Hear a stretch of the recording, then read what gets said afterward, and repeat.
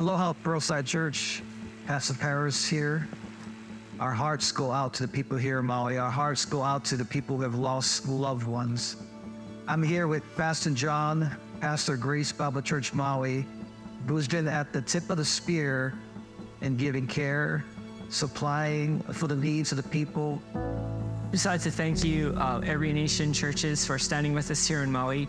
A tragedy so large that it's attracted the eyes of the world, and this is a tragedy that no church can solve alone. And it's a huge comfort to know that we have churches around the world that we belong to that can pray with us. We were going 12 to 16 hours a day nonstop, doing everything we can with pivots and changes that were so quick and leading so much energy and volunteers that it was very difficult to navigate what the next step was. And every single time that there was a difficult challenge, it seemed almost effortless. And the only way to explain it is that people all around the world were praying for us. And so I want to express our gratitude. I know there's a lot of people everywhere that want to help Maui, and I've gotten phone calls from pastors all over saying, what can we do? How can we send resources, and how can we send help? And I think in this stage of the crisis, don't underestimate the power of prayer. Pray for our first responders, pray for our pastors, pray for the people who lost their homes, people who are still missing their loved ones and hoping that they're gonna see their loved ones again. Pray for whatever God puts on your heart. There's so many needs that we're seeing and experiencing, to know that we have people praying, giving, and then planning to come when the doors open up to serve. Thank you, God bless you, and aloha from the island of Maui.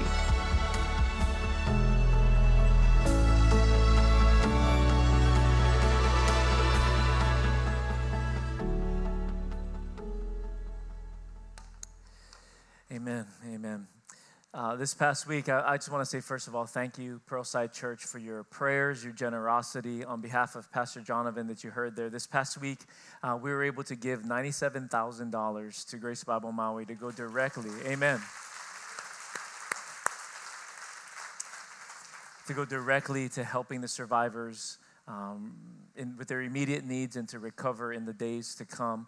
I got to see firsthand the great work that they're doing. I flew up on Friday with a couple of our staff and got to spend some time with Pastor John. We go way back, and got to see firsthand the work that they're doing, their grassroots efforts, and I can tell you, man, they're doing amazing work.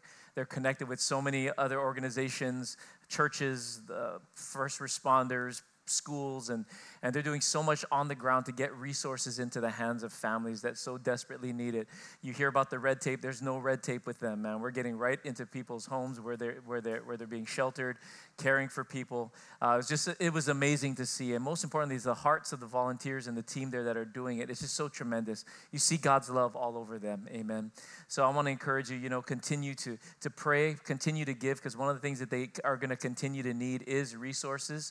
And what they're saying is it comes down to money, because people don't have money. All of that is gone. And so putting that in their hands to be able to sustain themselves in the short term, and then also to help rebuild in the long term.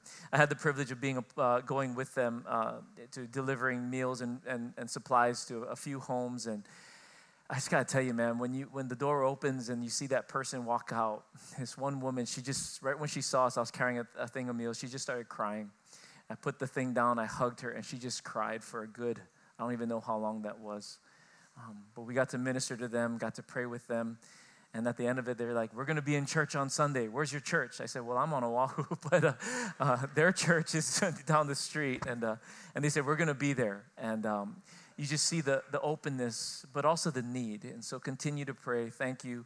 On behalf of Pastor John said, man, thank your church, man. Please, from the bottom of our hearts, thank your church for being so generous. In one weekend, we came up with that, amen, with no warning, with no prep. So you guys are an amazing, amazing, generous church. So let's continue to be a blessing. Can I hear an amen to that?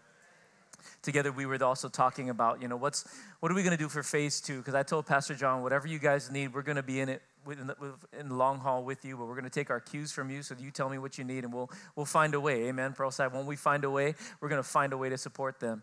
And so right now they're looking at, they're going to continue to provide material support, relief. They got families staying in homes and all that kind of stuff. I went to one house, there were 10 people being sheltered in one house. And you're just like, man, that's the Church of Jesus Christ in action. But also providing grief care, because there are a lot of people grieving. And as I'm sure you are aware, in the days to come, people are going to find out news, and there's going to be a whole lot more people grieving. How do we care for them? How do we comfort them? How do we support them?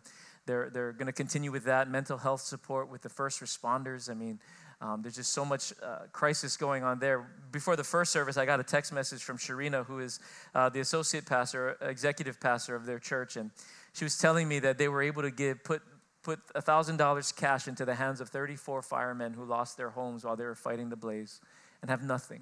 We're able to put money in their hands. They're caring for over 110 families, being able to give money straight into their hands because they need it so desperately right now. And there's so many more needs, as I know you're aware of. But we're looking at how to continue this for the long term. So we're going to continue to work with them. Stay tuned for more information from us on how you can be a part of that. But we're in this for the long haul, aren't we? Because all of Hawaii is grieving right now. All of Hawaii is traumatized right now. And the Church of Jesus Christ is called to be a light of hope. Can I hear an amen? We're called to be a beacon of God's love in a broken world. I was in Japan last week, or when the fires all happened. I was on a ministry trip. When I found out about it, my phone was going off. I was calling and texting, and everyone here, Pastor Jonathan, I called Pastor Jonathan. We were on the phone. But while I was there, I had the opportunity of speaking to someone who was part of the relief efforts in Sendai. If you remember, there was an earthquake, tsunami, and the nuclear disaster that happened in the Fukushima region. And so I got to talk to a guy who was part of the relief efforts of that back in 2011, 12-ish. He was telling me that coming out of that disaster, because Christian organizations went in and church groups went in and Christians went in, when a lot of people stayed away because they were afraid of radiation and all that, but Christians went in. Now he was telling me there are entire families and entire villages in that area that are Christians because of the love that they saw in the Christians that supported them. Amen? And as he shared that with me, I got chicken skin. I just got it again right now. Because I believe that's what God wants to do. In this disaster, in this chaos, to bring hope out of the darkness. That eternal life would come out of this pain and this brokenness, that as the church rises up, not just organizations, because the church is people, amen? Organizations are just people gathered together, but us individually, as we do what God is calling us to do, to bring hope and life to the world around us, revival can come out of it. Eternal life can come out of this. Salvations can come out of it, as well as the immediate relief and hope. As of 2021, Asian Access, which is a group that studies this, estimates that 75 churches, listen to this, including 33 house churches, were started by a single pastor in Miyagi in Japan. They've been planted since this disaster. 75 churches and 33 house churches from one guy. Imagine what would happen if every Christian took the call to make a difference seriously. How much good could we do in the world together? Amen? If we all take our mantle, our responsibility, our call from God, and lead in moments like this. And I think God is calling his church to arise and to be the light, to be the hands and feet of Jesus in this moment. For the people on Maui, yes, but also for the people that are suffering here. Because whether it's a great crisis like that or the normal crises that happen in everyday life, the Church of Jesus Christ is called to be a light. Amen? Because whether it's a disaster or a diagnosis or a death, or a financial challenge, everyone is going through crisis. I think the question is, what is the church going to do? What are you and I going to do as Christians to respond to the crises in people's lives every single day? And as we do, we can bring hope in this broken world. Can I hear an amen to that? If one guy can start 75 churches and 33 house churches, what can all of us do together if we take the call of God seriously? I think much more. And we can bring hope into this broken world. So we need to be resilient. We're concluding this morning our series, Resilient. If you've been with us over the last almost 2 months now, we've been talking through this series, Resilient, because we believe God wants his church to be resilient and live victoriously in this broken world. And we've been looking at the journey of the prophet Elijah and how he was called by God to be resilient in the face of seemingly insurmountable odds. And the Church of Jesus Christ needs to be resilient, especially now with what we're going through. So how do we do that? I want to leave us with 4 thoughts as we conclude our series this morning. 4 thoughts on how we can be resilient to the end. How we can be resilient to the end. First of all is this. First thought here is this. Remember that we live in a fallen world. Remember that we live in a fallen world. It's not in your notes, but I want to look at Genesis chapter 1, verse 28. And it talks about how God created everything in the beginning and how everything was good and how it all went tragically wrong. Genesis 1:28 says this, God blessed them and said to them, be fruitful and increase in number, fill the earth and subdue it. Now this is speaking about the first humans, Adam and Eve. God blessed them and said, be fruitful and increase in number, fill the earth and subdue it. From the very beginning, God wanted to bless humanity. God blessed humanity, and he gave us a responsibility to steward creation, to steward the earth. And it was to subdue it. In other words, cultivate it, bring it under control, because it was just raw materials. So God is saying, take the beauty of the Garden of Eden. You can go back and read it, Genesis chapter 1. And I want you to fill the earth with this goodness. I want you to fill every corner of this planet with the goodness that you find here. God blessed humanity. But sadly, and many of us know the story, rather than living faithfully for God, they gave in to Satan and basically turned the rulership of the earth over to the devil. And death and disease, sin began to enter into creation. Genesis 3:17 tells us the result of Adam and Eve's sin. God said, cursed is the ground because of you. Cursed is the ground because of you. Disease, disaster, death is the result of sin. It's important here to note that when God said, cursed is the ground because of you, the word curse in the original language is a passive participle. Now, why is this important? Because in moments like this, people like to say, why did God do that? Or why did God allow that to happen? Or why did God do that? Or why did God curse the ground? A passive participle implies that it wasn't God that did that. The ground became cursed because of our sin. The earth became cursed. It's a passive thing. It became cursed because Adam and Eve, rather than following God, turned their back on God. And when we turn our back on God and live apart from God, things get cursed around us. Namely, the planet that we live in now is cursed. We live in a fallen world. That's where we talk about fallen. It was blessed in the beginning, but because of Adam and Eve's sin, it became fallen. So when we all get to heaven, I want to have a conversation with Adam and be like, brother, what happened? You dropped the ball. You had one job. You had one job. Now, we can get mad at him, but all of us sin, don't we? None of us are perfect. So if we had that one job, we'd probably screw it up too. So just let's all be humble here, okay? We would have all messed it up. But the ground became. And so when we're tempted to say, God, why did you do that? I think God would remind us, I didn't do that. It's a result of the brokenness in this world. And this is so important because if we feel like God is the one that is cursing us, I don't know about you, I'm going to run as far away from that God as possible. If I feel like God is the reason why I'm going through what I'm going through and suffering the way that I'm suffering, I'm going to run from him. In fact, I did for many years before I became a Christian. But when I realized that the stuff that I'm dealing with is the result of sin and brokenness, then I'm going to run to God because it's in him that I can receive restoration and healing and escape some of the brokenness in this world, which we're going to talk about in just a moment. So the ground became cursed. The earth became cursed, not because God wanted it that way. God wanted it blessed, but because we turned over rulership, it became cursed. You following what I'm saying? Because we turn our backs on him, it became cursed. Romans 8:19-21 tells us a little bit more. For creation waits. Think about this. All of creation that is now full of death, disease, and disaster waits in eager expectation for the children of God to be revealed. For the creation was subjected to frustration, not by its own choice, but by the will of the one who subjected it.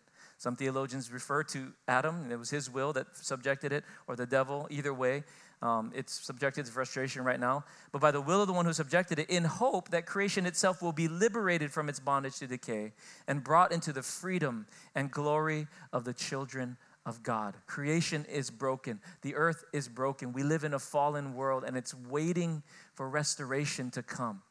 Well, how does that happen? We want to talk about that here this morning. But first of all, it's important to know that and be reminded that we live in a fallen world.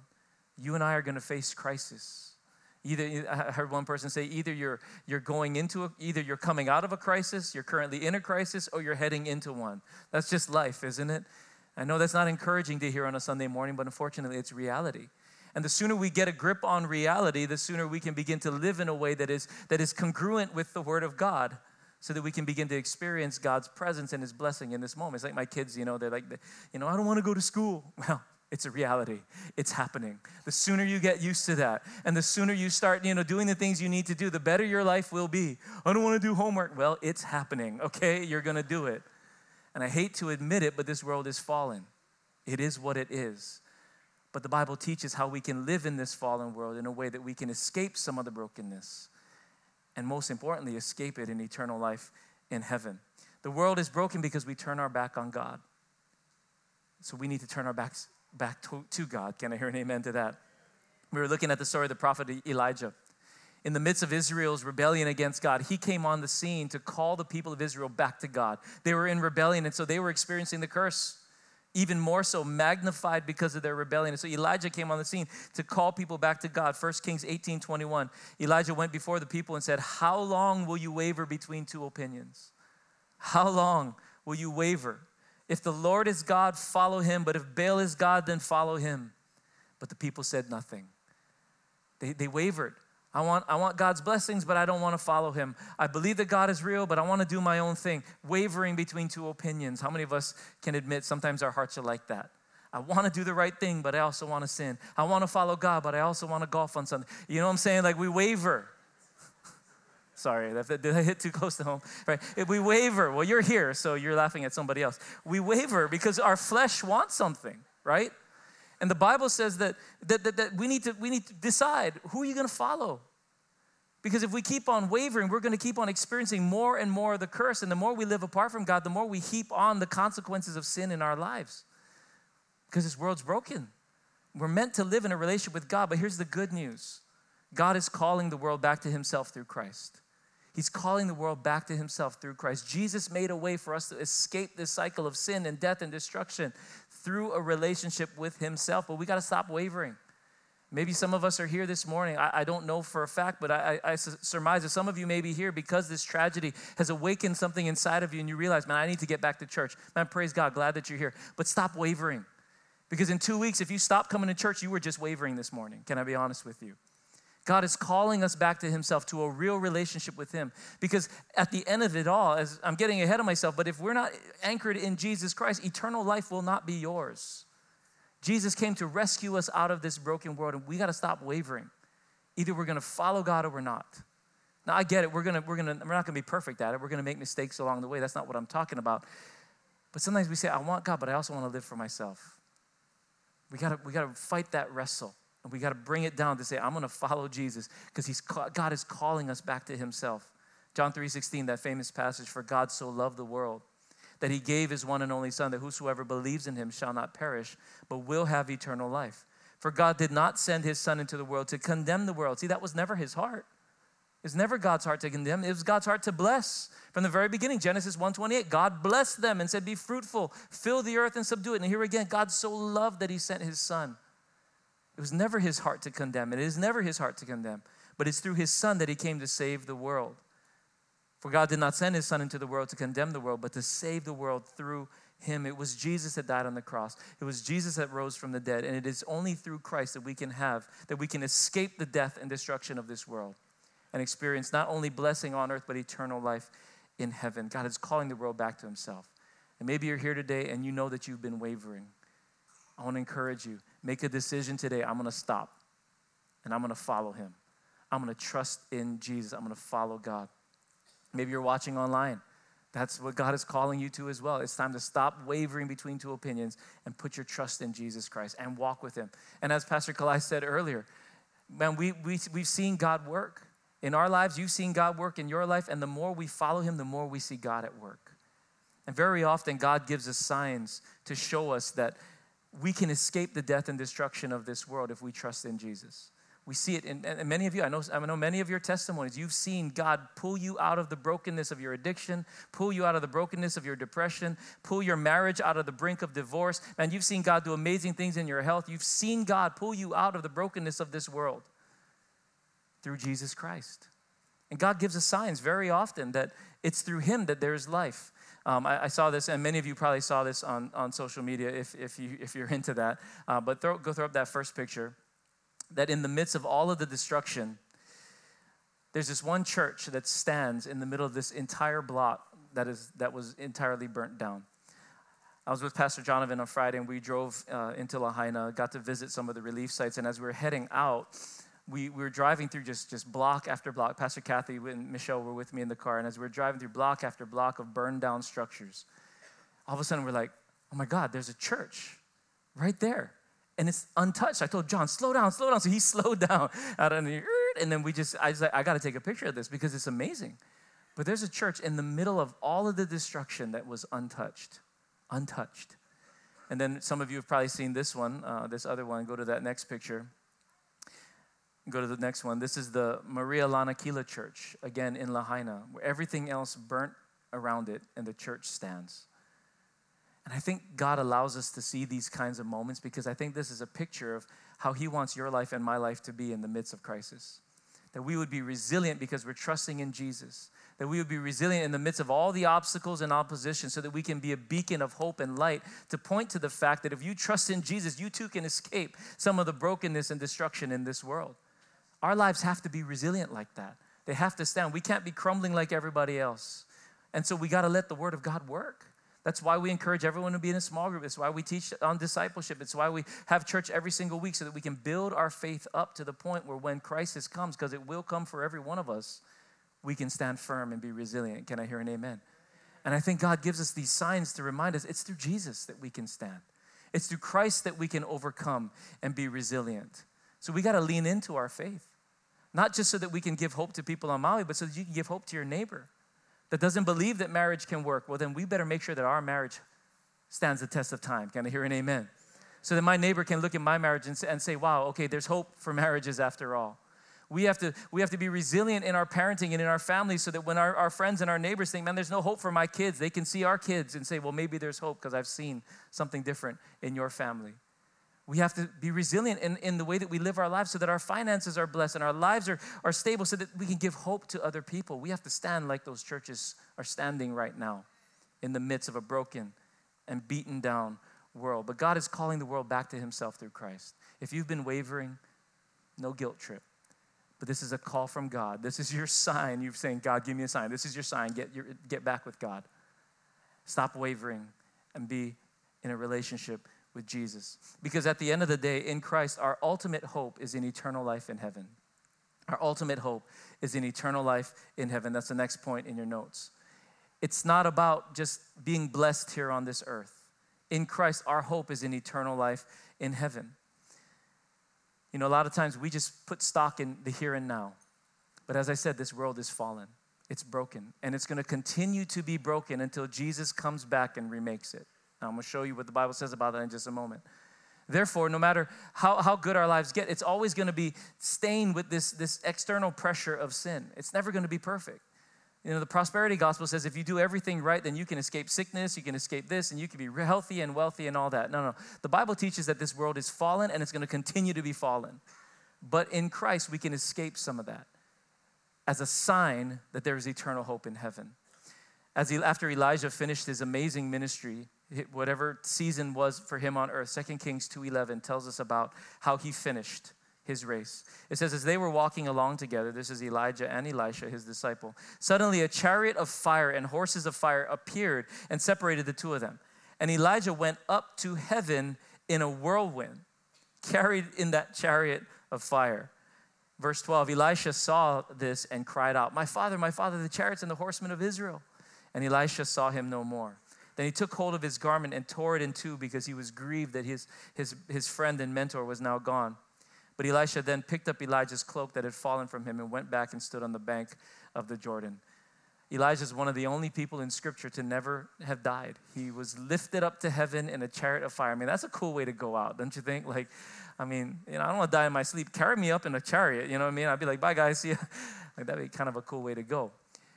But the reason why I'm pointing this out is he finished his race. He was a faithful man of God, and even the best of us are not called to live here forever. Even the best of us aren't called to live here forever. Why? This world is fallen. It's broken. What we're called to do as the church is to lead people out of this broken world so that we can all be lifted up into heaven one day. hopefully in a chariot of fire, which would be cool. I want that. Or we die in our sleep and we wake up in heaven. However that happens, we're not meant to live here forever. But yet, the human soul, we want to stay here forever. We think this is it. This is the best thing. And man, if there isn't a more beautiful place than West Maui, man, that's permanent. No, it's not. Nothing on this earth is permanent. All of it is temporary, but yet we fix our eyes on the temporary and we forget that we're not made to live here forever anymore. This world's broken, beyond repair. God's going to have to remake it. And until then, God is calling us to lift our eyes from this temporary world and begin to look to the eternal. The Apostle John shows us what this is going to look like at the end. He was given a vision from Jesus. This is what he said. Then I saw a new heaven and a new earth. This is Revelation 21. For the first heaven and the first earth had passed away, and there was no longer any sea. I saw the holy city, the new Jerusalem, coming down out of heaven. Look at this. From God, prepared as a bride, beautifully dressed for her husband. And I heard a loud voice from the throne saying, look, God's dwelling place is now among the people, and he will dwell with them. They will be his people, and God himself will be with them, and he will be their God. He will wipe away every tear from their eyes, for there will be no more death, or mourning, or crying, or pain, for the old order of things has passed away. This is what's going to happen when Jesus comes back. Heaven will come down to earth. This earth is going to pass away. It's going to fade away. It's going to be destroyed finally because it is broken, and God's going to remake it. A new heaven and a new earth is coming down. Heaven is literally going to come down to earth. So people say, we're going to live forever in heaven. Not technically, we're going to live forever on earth once this happens, but for now, you're in heaven until the heaven comes down to earth. And that must be a cool experience, being in heaven, like coming down to earth, And all those that have gone before us, they're in heaven right now. And they're going to be a part of this reunion one day with us. And if we die before this happens, then we're going to be a part of that, coming down with heaven to earth one day to remake it all because this world is broken. Jesus needs to remake it. This is how the story ends and then re-begins. But this is how the story ends. And so we have hope in that when we see disease and disaster on the news or in our front door, we realize this is temporary. This is temporary because God is promising to remake it. One day, death, disease, disaster, crying, and pain will be done away with. Unfortunately, that day has not yet come. But our hope is in the reality that it will. It will. And so when we mourn with faith and with hope. The Apostle Paul writes about this in 2 Corinthians chapter 4. Therefore, we do not lose heart. Because of this reality, we do not lose heart. Though outwardly we are wasting away, inwardly we are being renewed day by day, for our light and momentary troubles are achieving for us an eternal glory that far outweighs them all. Watch this, verse 18. So we fix our eyes not on what is seen, but on what is unseen. Since what is seen is temporary, but what is unseen is eternal. We fix our eyes on what is unseen, because what is seen is temporary, but what is unseen is eternal. For if this earthly tent that we live in, speaking about our bodies, is destroyed, we have a building from God, an eternal house in heaven, not built by human hands. What we should realize from these scriptures and what we've just witnessed and experienced is that everything is temporary. This life is temporary. And in a moment, it can be taken from us. In a moment, it can all change. In a moment, everything that we've built and preserved and lived for can be gone. Isn't that a terrifying thought? I was just in Maui in June, actually. I was at a seminar, and I got to have lunch with Pastor Jonathan and his wife before I flew home that afternoon.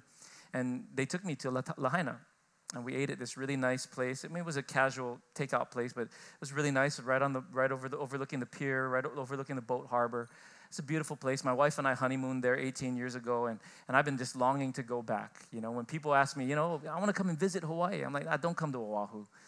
Go to West Maui. It's the most beautiful place on the planet. Nothing against Oahu, okay? If you're offended that I just dissed Oahu, I'm sorry. I grew up here. On the west side, and trust me, West Maui is way nicer than that. Sorry if that offended you too. But anyway, that's where I want to go. I want to go back. Anyway, we were there. We had lunch, and the whole time I was there, I was like, man, I want to bring Naomi back here. I can't wait to come back here. So when I got home and I told her, I was like, hey, we need to, maybe Christmas break, let's go back. Let's take the family or something.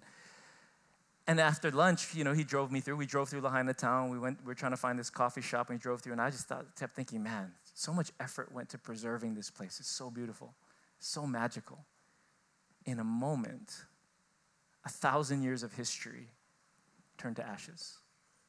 When I drove through it this past time, wow. And you realize that everything we work to build and preserve is temporary. It's so temporary. And one of the terrifying things about this fire was that it happened so fast. In a moment, everything we build, in a moment, everything that we've been building for and preserving can be gone. Everything in life is temporary. No matter what we do, our health is temporary. No matter how much you exercise and diet, it's temporary, right? And the Bible tells us exactly that. We're not to live for these temporary things, but yet our human soul wants to just live for the here and now. The Bible is saying, don't fix your eyes on the here and now. Fix your eyes on this eternal kingdom that Jesus purchased for us. Now, this doesn't mean don't take care of your life and don't eat healthy and don't preserve. No, do all of that. But that's not the most important thing. The most important thing is what's eternal. Amen?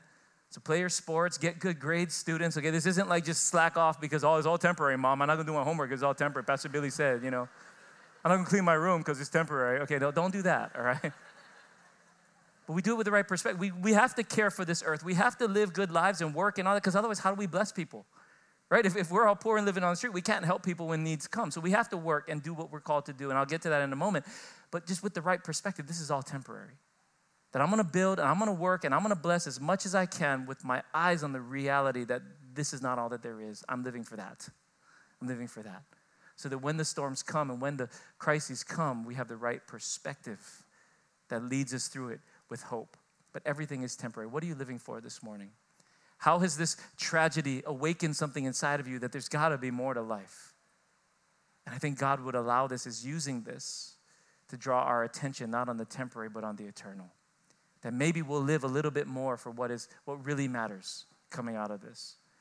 And then lastly, the church is called to restore the world back to God and to bring hope to this broken world. So what are we to do? We just wait for Jesus to come back? No. We're called to bring hope into this broken world, to call people out of the brokenness in this world into eternal life in heaven. That's what we're called to do. While we wait, while we groan with the rest of creation, while we suffer through challenges and trials, what are we called to do here? We're called to bring hope to this broken world. 2 Corinthians, the Apostle Paul continues and writes this. He says, all this is from God who reconciled himself through Christ and gave us the ministry of reconciliation. What's our job? What's your job and mine? The ministry of reconciliation. That God was reconciling the world to himself in Christ, not counting people's sins against them. And he is committed to us, to you and me, the message of reconciliation. We are therefore Christ's ambassadors, as though God were making his appeal through us. We implore you on Christ's behalf, be reconciled to God. What do we do while we wait? We appeal to people to be reconciled to God. In every arena of life, wherever we are, you and I have opportunities to help people to be reconciled to God. Our job here on this earth is to figure out what our calling is and what our niche is and how we are to bring the love of Jesus to this world. And as we do, all of us collectively, we can bring hope to this broken world. I'm seeing it on Maui. Average people figuring out ways to be a blessing to their neighbors and their community, sheltering refugees, all the things that they're doing. It's a beautiful, beautiful picture. But what about us? We don't have to wait for a crisis to hit our shores before we be a blessing to our neighbors and make a difference in the lives of the people that are going through stuff. We can do that now, amen? We can practice for whatever crisis may come in the future. But in the meantime, we're giving hope to people that are hopeless. Because even though they may have great lives and maybe we never experience a tragedy, and I pray that we never do, people are going to die without a relationship with Jesus and will miss out on the eternal kingdom. That to me is the greatest tragedy of all. That is the greatest tragedy in the Bible, that people live a Christless eternity in hell. You and I have opportunities every day to give hope to people. How is God calling you and position you? I'll tell you, give you one. I can't go to your friends and neighbors and tell them about Jesus. If I knock on their door, they might call the cops on me. Who the heck are you, bro? But if you show up with cookies or something, they're going to be, oh, come inside. Let's talk. I can't hug your family members. You can. Share your testimony with them. See, we all have people around us and opportunities. Our job is to figure out what he wants us to do and then do it. And if we all do it collectively, this world would be an amazing, amazing place. When I was on Maui, we were visiting some of the relief sites just outside of the worst part of it that they had cordoned off with the National Guard and all that. And we went to one, and I got to meet this guy. His name is Gary LeBlanc, and I want to share his story real quick. This is Gary LeBlanc, the guy in the middle there. That's Pastor John on the other side. And Gary LeBlanc is the founder of an organization called Mercy Chefs. Mercy Chefs. It's a relief organization that deploys to disaster areas to provide hot meals for people. Gary grew up in Louisiana. When Hurricane Katrina hit, he got involved with relief efforts. And one of the things that really troubled him was he saw the food that people were being served through other organizations. I won't name them, but he said it was like stale food, peanut butter jelly sandwiches, just rotten and stale. He said, no, we got to do better than that. And he went home, and he's been a 5-star chef in the hotel industry for years. And as he prayed and asked God, how do you want me to make a difference in the world? The Lord told him very clearly. He said, I've never heard an audible voice from God until this moment. And this is what God said. He said, feed people. Just feed people. Pastor Kathy was there. We were talking, and we were just like, wow. And he said, at that moment, I knew what I'm supposed to do. I'm going to find a way to feed people in disasters. So he started this organization, Mercy Chefs, and since Hurricane Katrina, they've been deployed to 311 disaster zones and provided hundreds of thousands of hot meals to people who are struggling, suffering, displaced, and the first responders that are trying to save lives and do great work there. And he said, that's all that we do. We just provide meals. And they funnel it through churches so that the churches, just like you and I, we would go out with those, just like we did on Friday. We went to homes with the meals that they made, and they're good meals. Gourmet, I mean, I got to eat some of it. I feel guilty for saying that, but it was really good. They had extra. I didn't eat anybody's that didn't eat it. I said I was fine, but it was extra. So anyway, it's delicious, you know. And one of the things that he said is you don't know how much a hot meal can do for someone to restore dignity and hope to someone who's suffering. I saw it. As we showed up with those meals, and you could smell it. It smelled delicious. You could see just the hope return to some people. And he said, so our mission is to funnel it through churches just like you guys so that you can show up and knock on a door and love on your neighbors because they're your neighbors. We're from the mainland. You show up with your neighbors and a hot meal, and you love on them. You pray for them. He knew exactly what he was called to do. And I thought to myself, wow, every single one of us has a calling like that. A very specific thing that only you and I can do. That is different from anybody else's. But Gary prayed and he asked the Lord, what do you want me to do? And the Lord told him exactly what to do. And I thought to myself, man, what if each of us did exactly what God was calling us to do?